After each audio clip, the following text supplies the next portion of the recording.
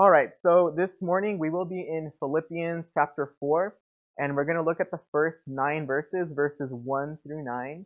And the title of the message this morning is Peace in an Anxious and Unruly World. Peace in an Anxious and Unruly World. So, devotionally, over the past few weeks, I've been studying through the epistle to the Philippians, and it has really ministered to me, especially in the times that we're living in right now. And as we gather here this morning, there's no question about it. We're living in some extremely unsettling times. You think about a time filled with division. I mean, you think about our country alone, the political divisiveness, the social divisiveness. You think about division within our family, amongst our friends, even amongst the church. Anxieties and worries that are filling our hearts. You think about the pandemic, the conspiracy theories galore floating around. You think about the immoral laws that are being passed. All of these things that are occurring within our country, within our world. And, sometimes we even have that fear of being silenced, being controlled, and often we forget that God always has the last word. And so many people are just trying to find peace in this temporary world, through a politician, through a movement, just anything that this world has to offer. And what I love about the Word of God is the Word of God always gets us in the right alignment, in the right direction, where we should be looking. And this morning we're going to see here through Philippians, through the Apostle Paul, that he addresses these issues of division and anxieties and worries, and of course that peace that we're so seeking every single day with the Lord. And of course we know that this is only peace that we can have through Jesus Christ, a peace that surpasses all understanding. And we'll talk more about what that actually means. Because remember what the Lord tells us in John chapter 16, verse 33. He says, "These things I have spoken to you, that in me you may have peace. In the world you will have tribulation. But be of good cheer, I have overcome the world." Okay? So just a little bit of background here, and then I'll get into a moment of prayer before we get into the word together. So here in this letter, this epistle to the Philippians, if you remember, Paul visited Philippi during his second missionary journey. And if you look at Acts chapter 16, it kind of gives you kind of a historical view of that. If you remember, while in Troas, Paul had this vision of a man. And this man told him, "Hey, come to Macedonia and help us." So Paul, along with Timothy, Silas, and Luke, they made their way to Macedonia and eventually to Philippi. And when you think about that, kind of remember those notable conversions that took place there in Philippi. You think about Lydia, for example, the first individual to be converted on the continent of Europe. You think about the Philippian jailer, right? Paul and Silas were thrown into prison after they had removed that spirit of divination or that foretelling spirit from that young woman. They threw them in prison. And then in the middle of the night, they were singing praises and hymns unto the Lord. And there was this big earthquake. The prisoners were set free, and it opened up that opportunity for them to minister to that Philippian jailer and eventually his household. And here in this letter, if you look at the very first chapter of Philippians, he is writing to the church there. He mentions the saints. He mentions the bishops and the deacons, right? The elders and the overseers, the leaders there. And he writes this letter while he is imprisoned in Rome. This is one of his prison epistles. And he thanks them, the Philippians, for a monetary gift that was taken to them.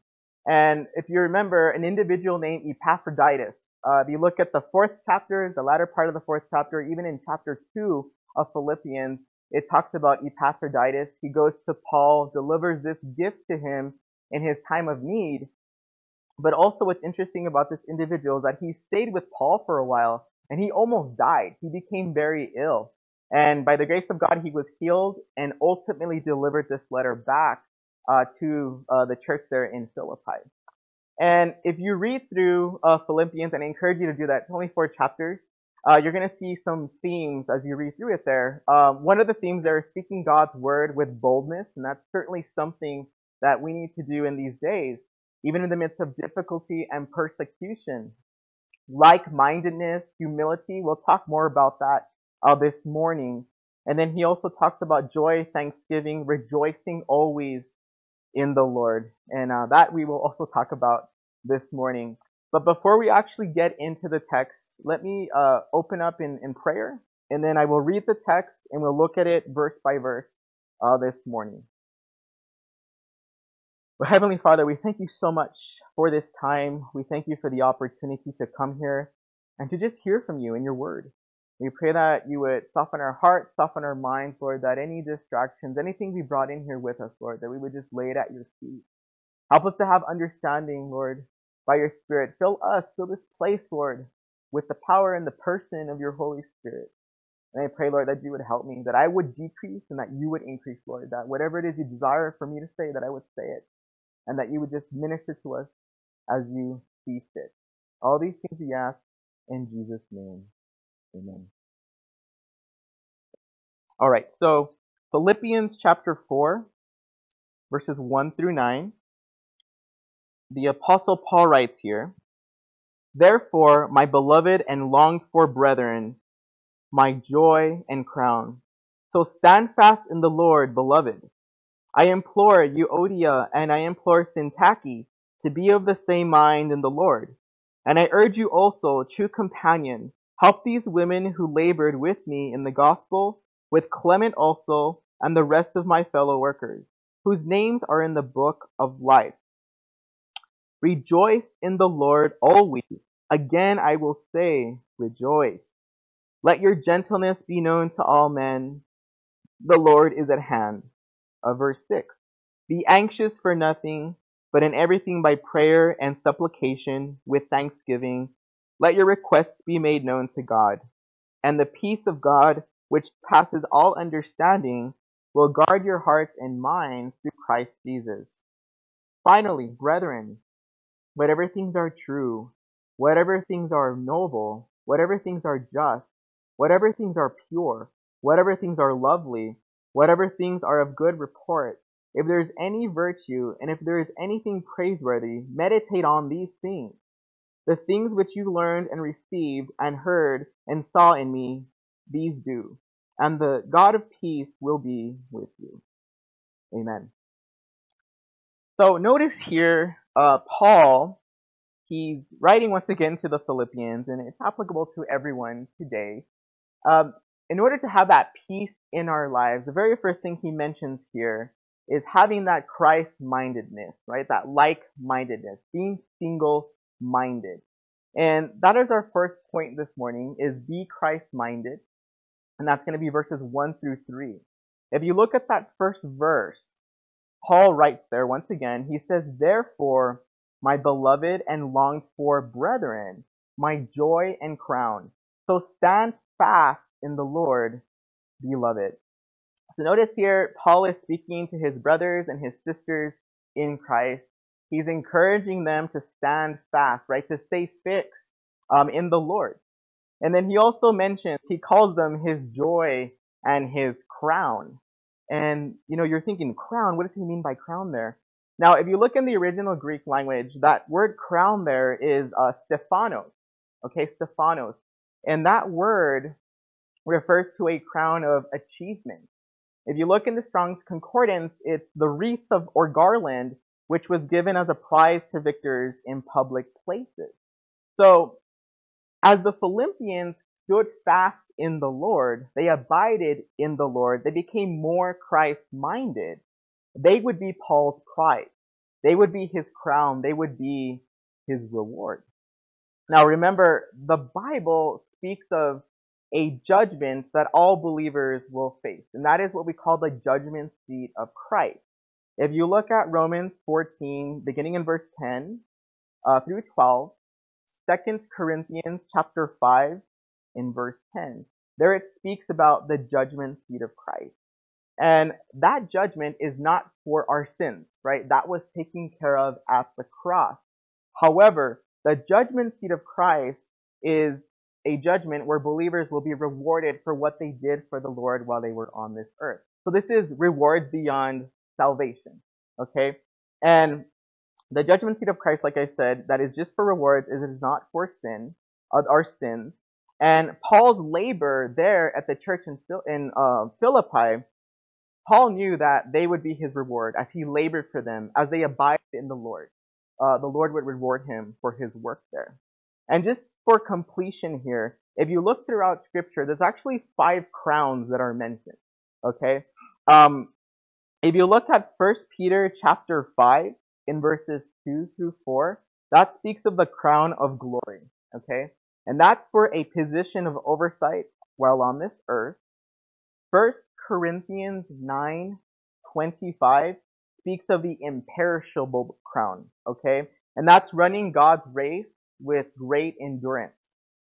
Second Timothy chapter 4 verse 8, that's the crown of righteousness, and that's the all looking for and loving his appearing.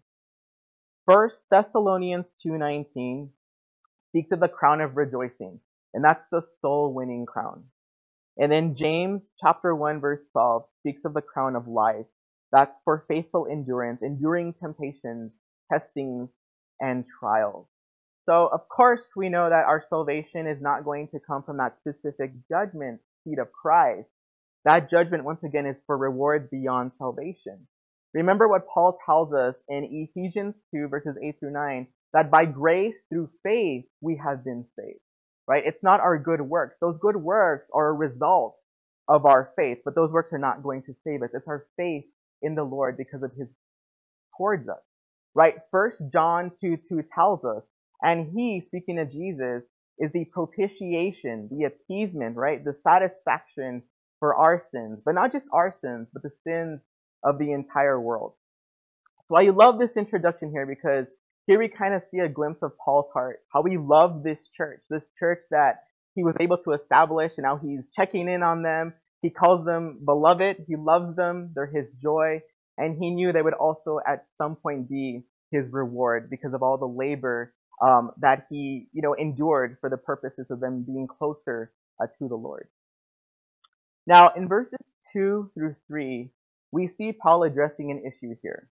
He says, I implore Euodia and I implore Syntyche to be of the same mind in the Lord.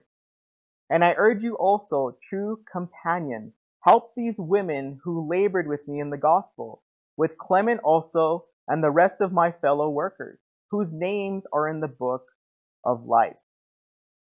So what we see here is Paul is now addressing a quarrel, an issue that is taking place between these two women. You have Euodia and you have Syntyche. And notice here that Paul doesn't take sides, but he urges these women to end this dispute, to be like-minded.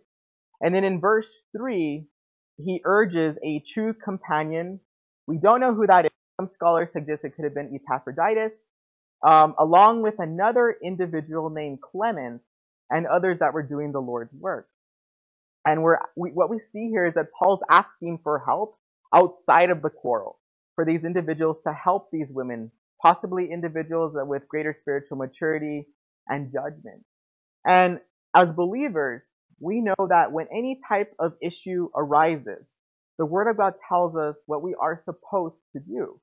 Matthew 18:15 through 17 tells us, moreover, if your brother sins against you, go and tell him his faults between you and him alone. If he hears you, you have gained your brother. But if he will not hear, take with you one or two more, that by the mouth of 2 or 3 witnesses every word may be established. And if he refuses to hear them, tell it to the church. But if he refuses even to hear the church, let him be to you like a heathen and a tax collector. So disagreements in the body of Christ, they're going to happen. You think about your own families, right? You're a family. There's going to be disagreements within your own family. And we are a church family, which means there's likely going to be disagreements as well. And I strongly believe that a lot of these disagreements, they stem from misunderstanding. And personally, I went through a season just like that very recently. A season that I can describe as being very painful. A season where I made mistakes, but also the Lord taught me a lot of things in that season. I truly believe as believers, we need to be more understanding towards one another as brothers and sisters in Christ, especially in difficult times. We really don't know what somebody's really going through unless we're really walking in their shoes. And this is certainly something I know I could have done better. But at the same time, I feel like I could have also been understood better as well. But regardless, I'm grateful that I was able to put that behind me and continue moving forward in the Lord, with the focus being on Jesus. And this is why we need to be united in Christ. The author of Hebrews tells us in Hebrews 13:8 that Jesus Christ is the same yesterday, today, and forever. And even in the midst of the chaos and the misunderstandings, that's what we have to hold on to, because he doesn't change. We change, but he doesn't change. And one of the biggest lessons I learned was that we desperately need each other. We cannot be out of fellowship for extended periods of time, because that can lead to those misunderstandings and the division. I also learned that brothers and sisters in Christ are within grasp, right? We just have to knock on those doors. If we need help, if we need counsel, we are not a burden to one another. In fact, the Bible tells us in Galatians 6:2 to bear or to support one another's burden. And that's why I'm so excited with these small groups that are arising within our church, because we have each other. We need each other. I need you guys. We need each other. Hopefully you guys need me too, but we need each other, of course. Um, and these disputes need to be settled, because the focus should never be on us, but on Jesus. Because the second the focus is no longer on Jesus, we've already failed as the body. And because I can't save people, only Jesus can. And that's where the focus needs to be. I'm so grateful for what the Word of God tells us in Lamentations chapter 3, verses 22 through 23. That the Lord's love is steadfast and never ending, and his mercies are new every morning, and his faithfulness is great. So as I went through that season, now it's behind me. I'm so grateful that the Lord's mercies are new every morning, and he's able to forgive us. But I also love what Peter tells us in 1 Peter 4, verse 8. He says, "And above all things, have fervent love for one another, for love will cover a multitude of sins." And I love this because we should love each other enough that we can overlook those sins or those wrongdoings that maybe a brother or a sister in Christ did towards us. However, they still have to confess those things to the Lord, right? Only the Lord can forgive them. But in terms of our relationship with our brothers and sisters in Christ, we're able to overlook those things. Not get mad, not get even, but get over it and move on. Put the focus back on Jesus, to be Christ-minded, to be like-minded.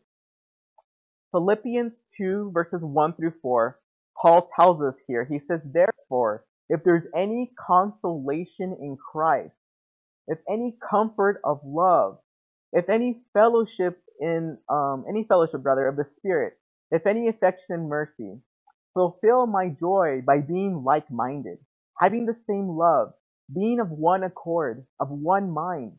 Let nothing be done through selfish ambition or conceit, but in lowliness of mind, let each esteem others better than himself." That's a hard one.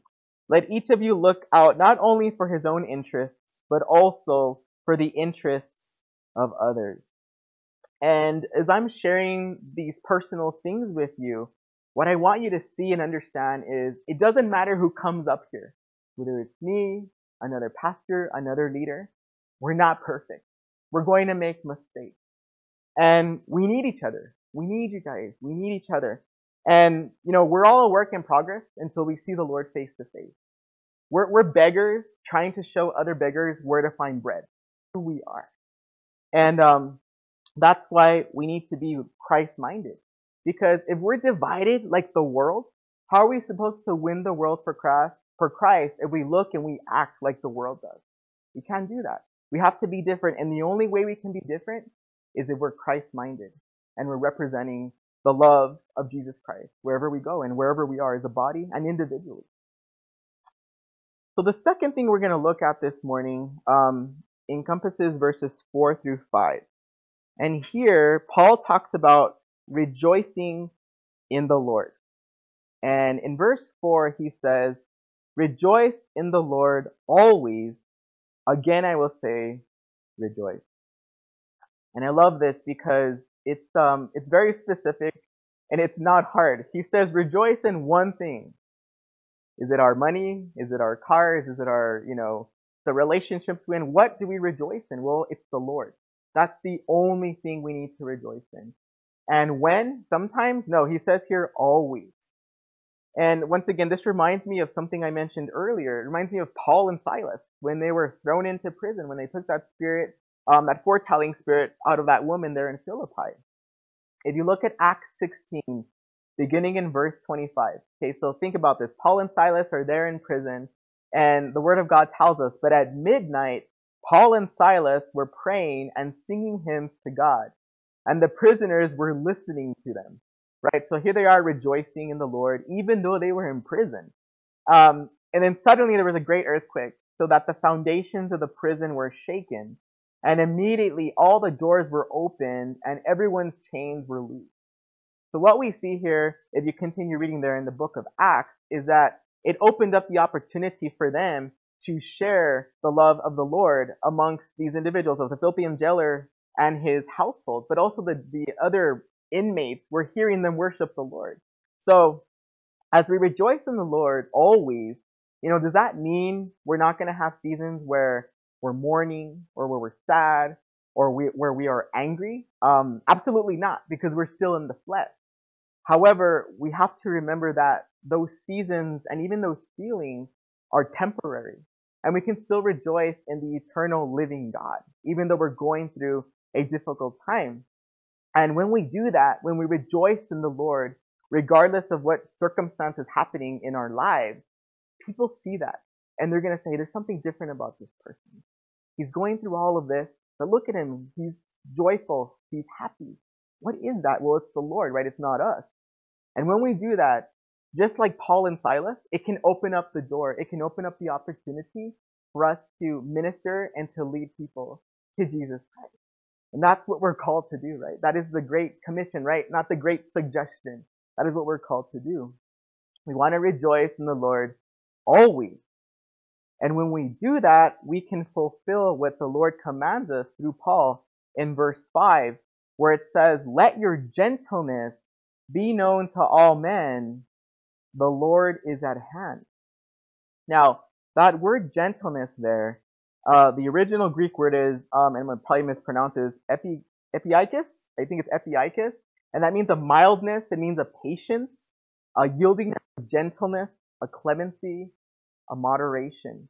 So what the Word of God is telling us here is that they want us to show, or He wants us to show a gentleness towards everybody, all the people around us.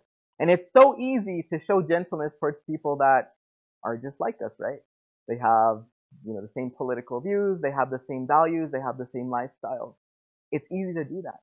But we want to show this gentleness to everyone. And in my opinion, even more so towards those that are not in Christ, those that don't have the same political views, those that don't think like we do, right? Because often we think that when people are not in Christ, or they don't have the same political views, or they don't have the same lifestyle, or the same values, we often think that they are the enemy. But in essence, the true enemy is the hardening of our own hearts and the quenching of the Holy Spirit. And that's where we have to be very careful.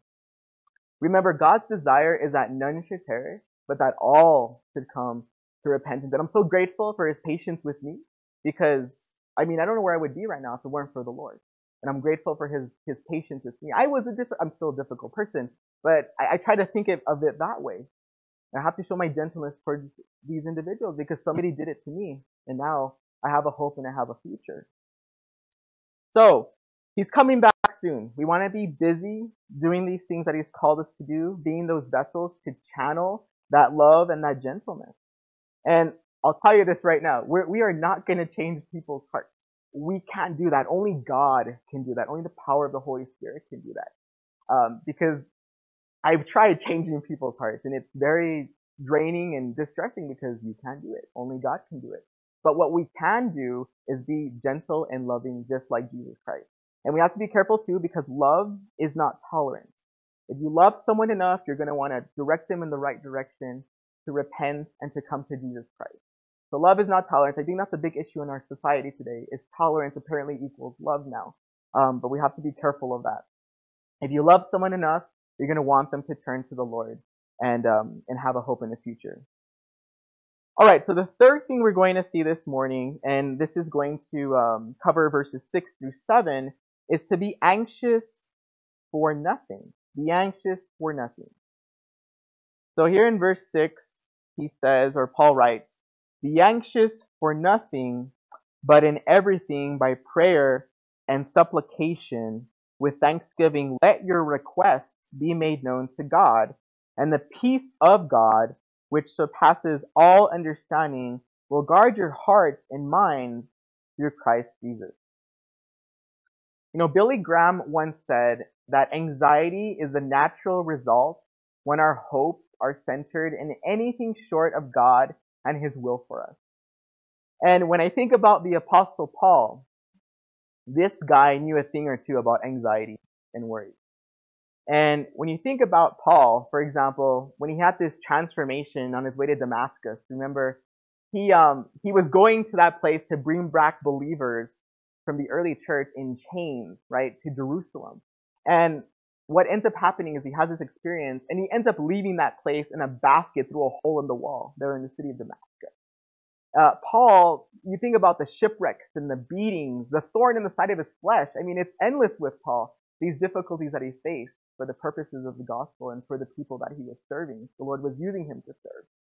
And the word here commands us that we need to be anxious for nothing and to pray about everything and to be thankful for everything. And personally, that's easier said and read than done. And prayer, when you think about prayer, it's this broad term for our communication with the Lord. Supplication is like when you specifically ask the Lord for something or to do something. But what we need to understand is that we can pray anywhere. Jonah prayed from the belly of a large fish. Peter, I always think about Peter when I'm in distress. You know, he's sinking in the Sea of Galilee. 3 words, save me, Lord. And the Lord saved him. So we're able to pray anywhere. There's no special settings or circumstances that need to surround prayer. Pray in your car, pray right now. We can pray all day long if we want to. And I love what God tells us through His Word in Romans 8:26 through Paul. Sometimes we don't even have the ability to put into words the things that are on our heart that we want to pray for. But what I love that it says here, it says, and the Holy Spirit helps us in our weakness. For example, we don't know what God wants us to pray for, but the Holy Spirit prays for us with groanings that cannot be expressed in words. And I love that. But currently, I'm reading a book called Radical Prayer. It's by an individual named Manny Mill. That book hasn't been canceled yet, so I'm reading that book right now, and you know, it's been very convicting to me. It's been challenging me personally, my own private personal prayer life with the Lord. And I truly believe, as the body, prayer is one of our weakest areas. And you know, that's my opinion. Those are my thoughts on that.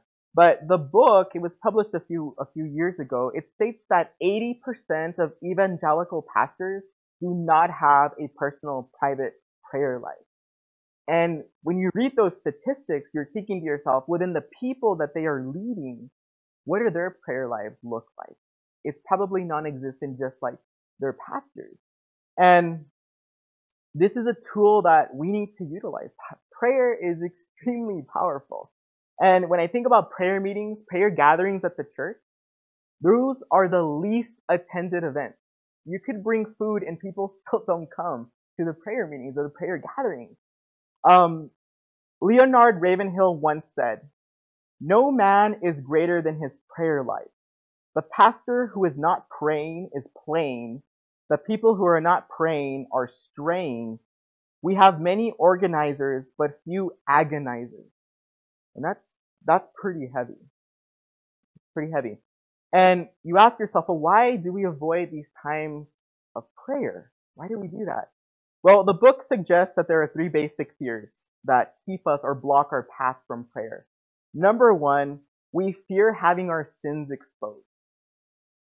Number 2, such exposure of our sins leads to the fear of pain. And that pain comes from spiritual transformation and the uprooting of self and replacing me, myself, and I with the triune God. And that can be painful, right? And then thirdly, and this is the big one, the fear of losing control.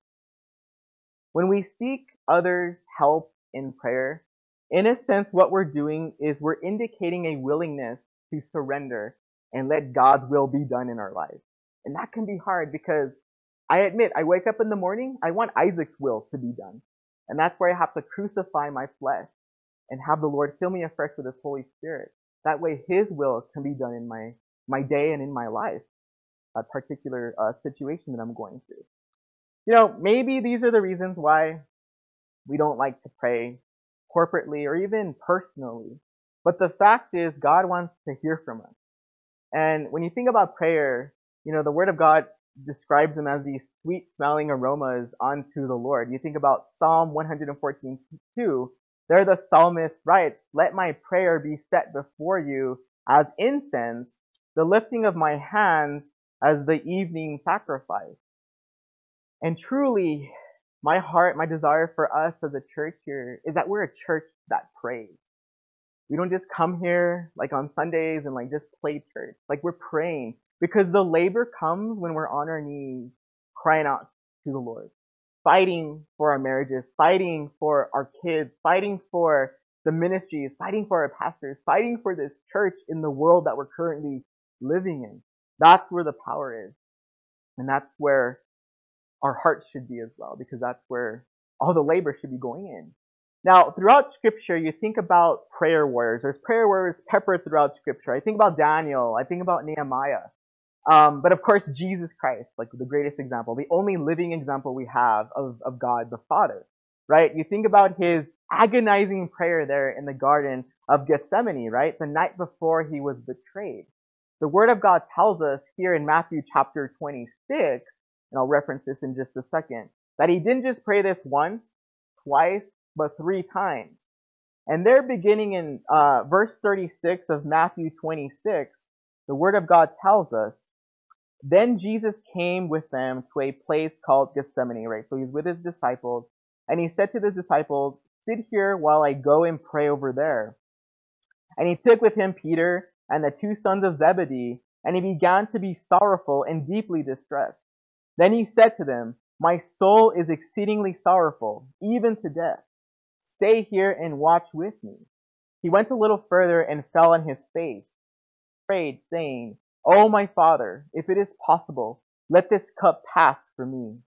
Nevertheless, not as I will, but as you will." And when we pray like that, it sends heaven crashing down to earth, and mountains are moved. The impossible becomes impossible. God is so good. We just have to cry out to Him and ask Him for the things that He knows we already need, but He wants to hear from us. Now, let's talk a little bit about the anxieties and the worries, because those are copious and they're everywhere, right? We deal with these things every single day. Now, when we don't take those things to the Lord, things start to happen. When we're anxious and we're worried, we can quickly become overcome with the circumstance. And in fact, Pastor Angel talked a little bit about this when he taught through 1 Samuel. It was 13 and 14. That was 2 weeks ago. When he taught through that section there, when we are overwhelmed with our circumstances, then the disobedience comes and things do not go very well for us. And remember, the Word of God tells us in 1 Peter 5:8 to be sober-minded, right? To be calm, collected in spirit, to be vigilant, because your adversary, our adversary, the devil, walks about like a roaring lion, seeking whom he may devour.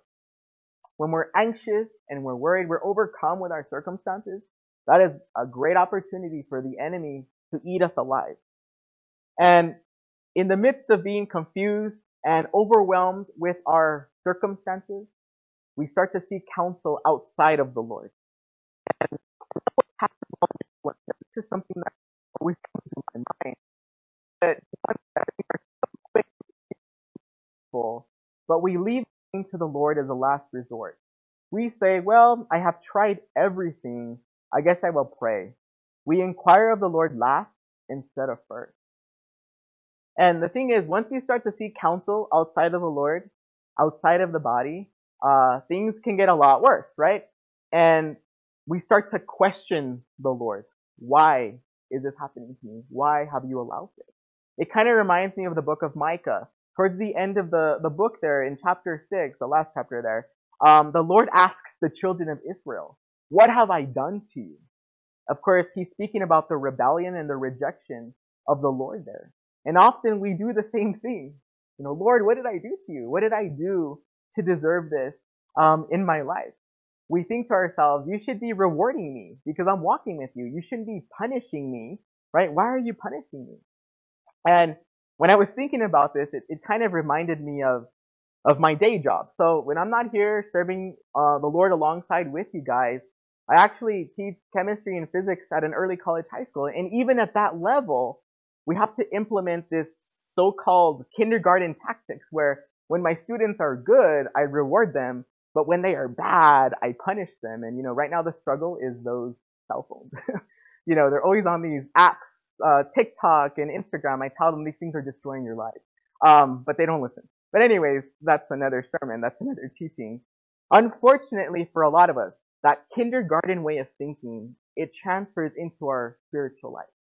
And we think to ourselves, just because I'm going through a difficult time, that means that God is punishing me. But if I'm going through a great time in my life, then God is rewarding me. But that isn't so. And when I think about this, it reminds me of Job. You think about the life of Job as we read through the book of Job. Job, his friends in their earthly and worldly counsel, they were telling him, you're suffering because you are in sin. And of course, we know that the Lord had this conversation with the enemy and gave him permission to touch Job's life. And what I'm not suggesting here is that, just because you're in sin, when you are in sin, there are going to be consequences. There will be suffering when you are in sin, right? The disobedience to God leads to consequences. In fact, Pastor Angel talked about that last week in 1 Samuel 15. Our disobedience to the Lord will have consequences.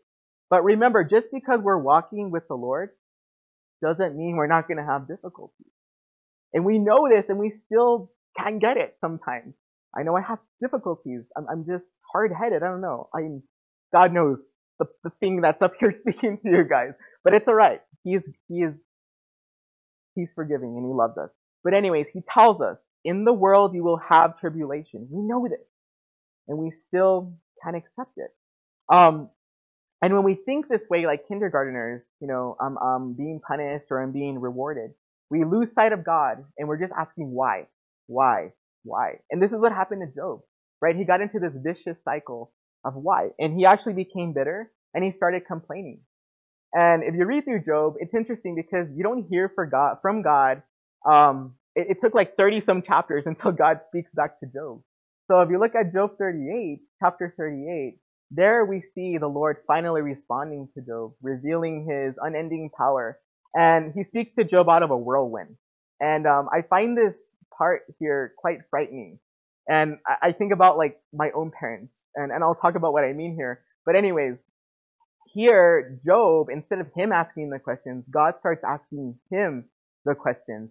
And if you look at verse 2 there in chapter 38, the word of God says there, and this is the Lord speaking, who is this who darkens counsel by words without knowledge? Now, prepare yourself like a man.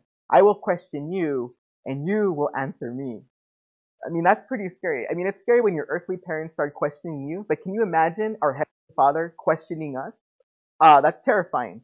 And if you read through the 38th chapter there, he asks him, where were you when I laid the foundations of the earth, right? Where were you when I commanded the morning since your days, I believe is what he says there. But if you read through the rest of the chapter, they play 100 questions there. But the point is here is that God asked him questions that were simply unanswerable. And this was meant to show Job that he really had no place to ask God these questions. And likewise for us, like who are we to demand answers from the Lord? Who are we to question the Lord? And if you continue reading through Job, you'll see that eventually his outcome is a glorious one. He's blessed with twice as much as he had lost. And the thing is, he would never really get an answer as to why. Like, he really didn't know this conversation that God had with the enemy. And I think for many of us in this room, when we go through terrible seasons, these anxieties, these worries, we may never have an answer as to why God let that happen. However, what we do know about the Lord is that he's trying to shape us and to mold us into the likeness of Jesus Christ, his son. The only living example we have of him, God the Father. And the only way he can do that is by taking us through the fire and refining us, removing that dross, right? And making us pure, just like his son. We won't be perfected on this side of heaven, but that's what he's doing. Remember what we're told here in James chapter 1, verses 2 through 4. It says, "My brethren, count it all joy when you fall into various trials." Not if, but when you fall, right? "Knowing that the testing of your faith produces patience. But let patience have its perfect work, that you may be perfect and complete, lacking nothing," right? So these difficulties, they don't necessarily produce our faith, they test our faith. And that's why we have to be in the Word of God, because our faith comes by hearing, and hearing by the Word of God. And we have to be consumed with those things. We'll talk more about that in just a second here. But he's trying to shape us, he's trying to mold us. And that's what we have to focus on, not so much the circumstance or the anxiety. Now, to add insult to injury, if we're overtaken by our anxieties and our worries, often we start to let old sinful habits come back into our lives. And sometimes we justify them. We're like, I'm better where I was spiritually. It's okay if I drink that, or I watch that, or I do that. Just a little's not going to hurt. But remember, when you give the enemy an inch, he takes a yard, right? So we have to be very, very careful. As a dog returns to its vomit, so a fool repeats his foolishness. Proverbs 26:11 tells us this. You have to be very, very careful. So once again, the Lord commands us here not to be anxious for anything, but to pray about everything. Like, okay, we get it. That's what we're supposed to do. But personally, once again, sometimes when I do that, those anxieties and those worries, they just come back to me.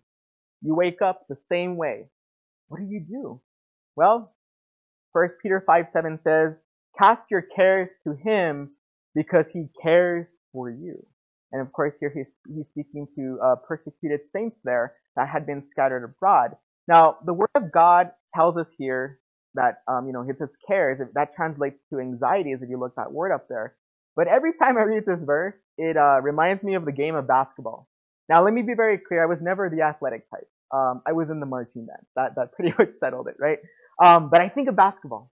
You can think of the anxieties and the worries as this ball, the basketball. And every time you're holding that ball, you got to pass it back to the Lord. It comes back to you, you pass it back to the Lord. You can't be that ball hog. We can't be the anxiety and the worries and the circumstance hog. We have to give it to the Lord. That way he can settle that for us. I know this is easier said than done, but that's something we have to fight for every single day. And when we do that, we can experience what Paul says here in verse 7. He says, "And the peace of God, which surpasses all understanding, will guard your hearts and minds through Christ Jesus." And this is awesome. This is a beautiful promise. Often we pray and we tell people, "May you have the peace of God that surpasses all understanding." But really, how do we really experience that? What does that mean? Well, we know it's only through salvation that we can experience that peace of God. So in thinking about this, it reminded me of the youth group here. So I lead the youth group here, and we're currently going through the Gospel of Luke. And there's actually a section in there, it's in the 2nd chapter, where Jesus is dedicated to the Lord there in the temple by his mother Mary and Joseph. And when they do that, we're introduced to an individual named Simeon, okay? And the Word of God describes Simeon as this just and devout individual that was waiting for the consolation or the comfort of Israel by the coming of the Messiah. And the Holy Spirit was upon him. And the Holy Spirit revealed to Simeon that he would not see death before he saw the Lord's Christ, speaking of Jesus. And God gives him this opportunity to see Jesus. If you look at Luke 2, verses 28 through 33, it says there, "He," speaking of Simeon, "took him up." So he picked up Jesus in his arms, and he blessed God and said, "Lord, now you are letting your servant depart in peace, according to your word. For my eyes have seen your salvation, which you have prepared before the face of all peoples, a light to bring revelation to the Gentiles, and the glory of your people, Israel." And Joseph and his mother marveled at those things which were spoken of him. So in that reference there in Luke, what we see is that Simeon actually picks up salvation. He picks up Jesus, and he holds it. And as believers, all of us in this room, we have seen salvation. And you're like, well, wait, I haven't seen Jesus. And I don't know if this is a cultural thing, but I think a lot of us, our abuelitas, have pictures of Jesus in their kitchen, but that doesn't count. Okay, you haven't seen him face to face yet.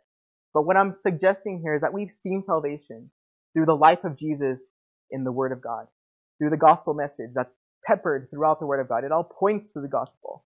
And when we put our faith in that message, we've been able to see salvation and to experience salvation. And of course, we know that when we receive the gospel message, right? Number one, that Jesus died for our sins. Number two, that Jesus was buried. Number three, that he rose from the dead 3 days later. You recognize you're a sinner and there's that element of repentance in your life. That, Romans 3:22 tells us, we're found righteous in the sight of God. And when we're found righteous in the sight of God, we have God's favor. And we're at a place where we have peace with God. But Paul here is talking about the peace of God. What does this mean? Well, I like to think about it this way. We're able to grab on to God's peace, just like Simeon grabbed on to baby Jesus. And when we grab on to God's peace, we're abiding in him, we're obedient to him, we're, giving him our anxieties and our worries, we're letting everything go. It's like carrying a heavy box and just dropping it.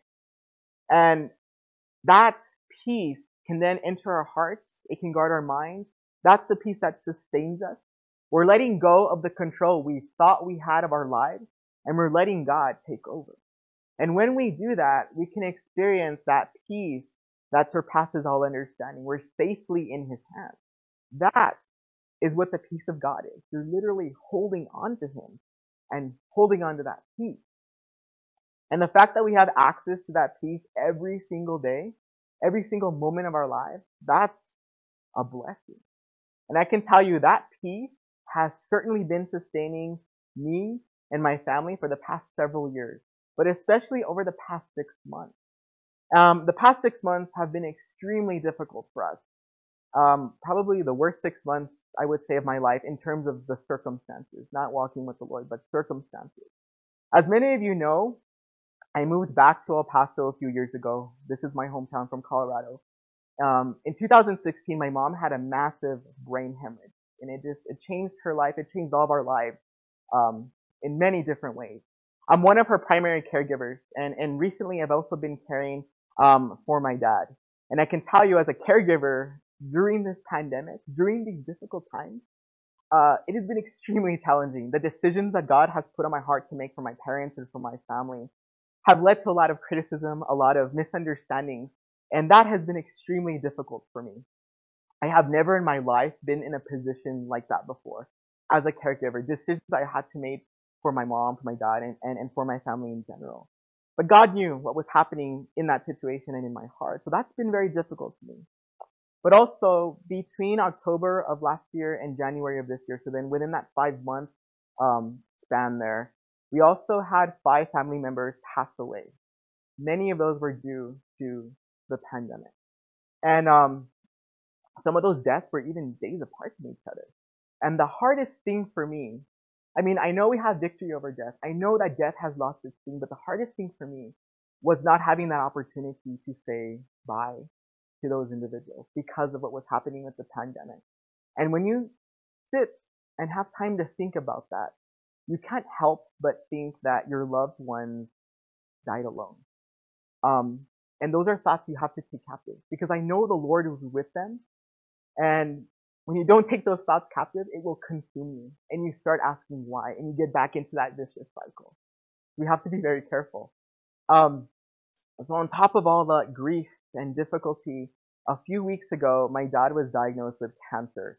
So we're about to enter this new area of uncharted waters. His, the prognosis looks promising. However, there's still a lot of unknowns that we have with my dad. And I love my dad very much, but I know God loves him more. And as we're going through all of these difficulties, these anxieties, these worries, mourning and the grief and just the unknowns, we can still have the peace of God in our lives because of the peace that we have with God in our lives. Now, does that mean we're not going to have bad days or bad moments? Absolutely not. We have a lot of those. But we have to remember that those moments, those days, those feelings are only temporary. And we can still have the peace of God even though we're going through those things, simply by holding on to him, holding on to the Lord. I think of Simeon still in my head there as he held Jesus. So no matter what you all are facing in this room right now, because we're all going through something, you can still have that peace of God in your life, but you have to hold fast to God. And that's something you have to choose every single day. It's not something that you in the flesh can choose, but the Spirit will choose for you. And I can assure you, in my heart, I truly believe that the best is still yet to come in Christ Jesus. He's good. God is good, always. And that's why we always have to rejoice in the Lord. All right, so the last two verses here, notice here that Paul tells us, beginning in verse 8, he says, "Finally, brethren, whatever things are true, whatever things are noble, whatever things are just, whatever things are pure, whatever things are lovely, whatever things are of good report, if there's any virtue, and if there's anything praiseworthy, meditate on these things." And I love this here because Paul reminds us that we need to take all those thoughts captive, right? He tells us specifically what to meditate on. And when we don't meditate on those things, other thoughts, other things come into our mind. We have to take those thoughts captive and put them into obedience with Christ. And you think about it, that battle, it always begins in the mind. I know for me, the battle always begins in the mind, and I have to crucify those thoughts. Get rid of them because they can eventually make it into your heart, become a part of your character, and turn into an actual action, which is sin, right? So be careful. Verse 9, this is the last verse. It says, "The things which you learned and received and heard and saw in me, these do, and the God of peace will be with you." So here we read something that is very reminiscent of what Paul told the church in Corinth. If you look at Corinthians, 1 Corinthians, the first letter, 11 verse 1, it says, "Imitate me just as I also imitate Christ." So when we do that, when we imitate Christ, we become more like the Lord. We want to be more like the Lord. We desire to run after him. That will allow us to have peace with God, and then that way we can experience the peace of God, regardless of what seasons we are going through. So in closing, just 4 things I want us to remember before we leave. Number 1, we need to be Christ-minded. We need to be united in Christ, in the Lord. Number 2, we need to rejoice in the Lord always. Not just sometimes, but always. Number 3, don't be anxious for anything, but pray about everything. Be thankful for everything. If you pray and nothing happens, keep praying. Fourthly, we want to imitate Christ. And when we imitate Christ, then we're able to experience that peace of God that will fill our hearts and will guard our minds. Isaiah 26:3 tells us, "You will keep him in perfect peace whose mind is stayed on you because he trusts in you." Amen. So this morning, if you're here in person or you're watching via the internet and you don't have a relationship with Jesus Christ, and you're tired of wrestling with the anxieties and the worries and just all the uncertainties that this world has to bring, and you want to declare Jesus Christ as your Lord and Savior this morning, I want to give you that opportunity. So if that's you this morning, if you could please bow your head, close your eyes, believers, please praying, and repeat this prayer after me. Heavenly Father, I want to invite you into my life. Jesus, I believe you are the Son of God. I believe that you died for my sins. I believe that you were buried. And I believe that you rose from the dead 3 days later. I recognize that I am a sinner and in need of a Savior, Lord. I invite you into my life to be my Lord and Savior. Fill me with your Holy Spirit and use me for your glory. Amen. Thank you so much for visiting us here at Fresh Vision Church. We hope that Pastor Angel's message blessed you this morning. We want to encourage you to spread the gospel by sharing this message through social media. If you want more information about Fresh Vision Church, such as our service time, how to get connected, or you want to hear current or past studies, please visit our website at fvcelp.org. If you're interested in donating to the ministry of Fresh Vision Church, there is a PayPal link in the video description below. Once again, thank you so much for visiting us here at Fresh Vision Church. We pray that you have a blessed week, and we hope to see you again soon.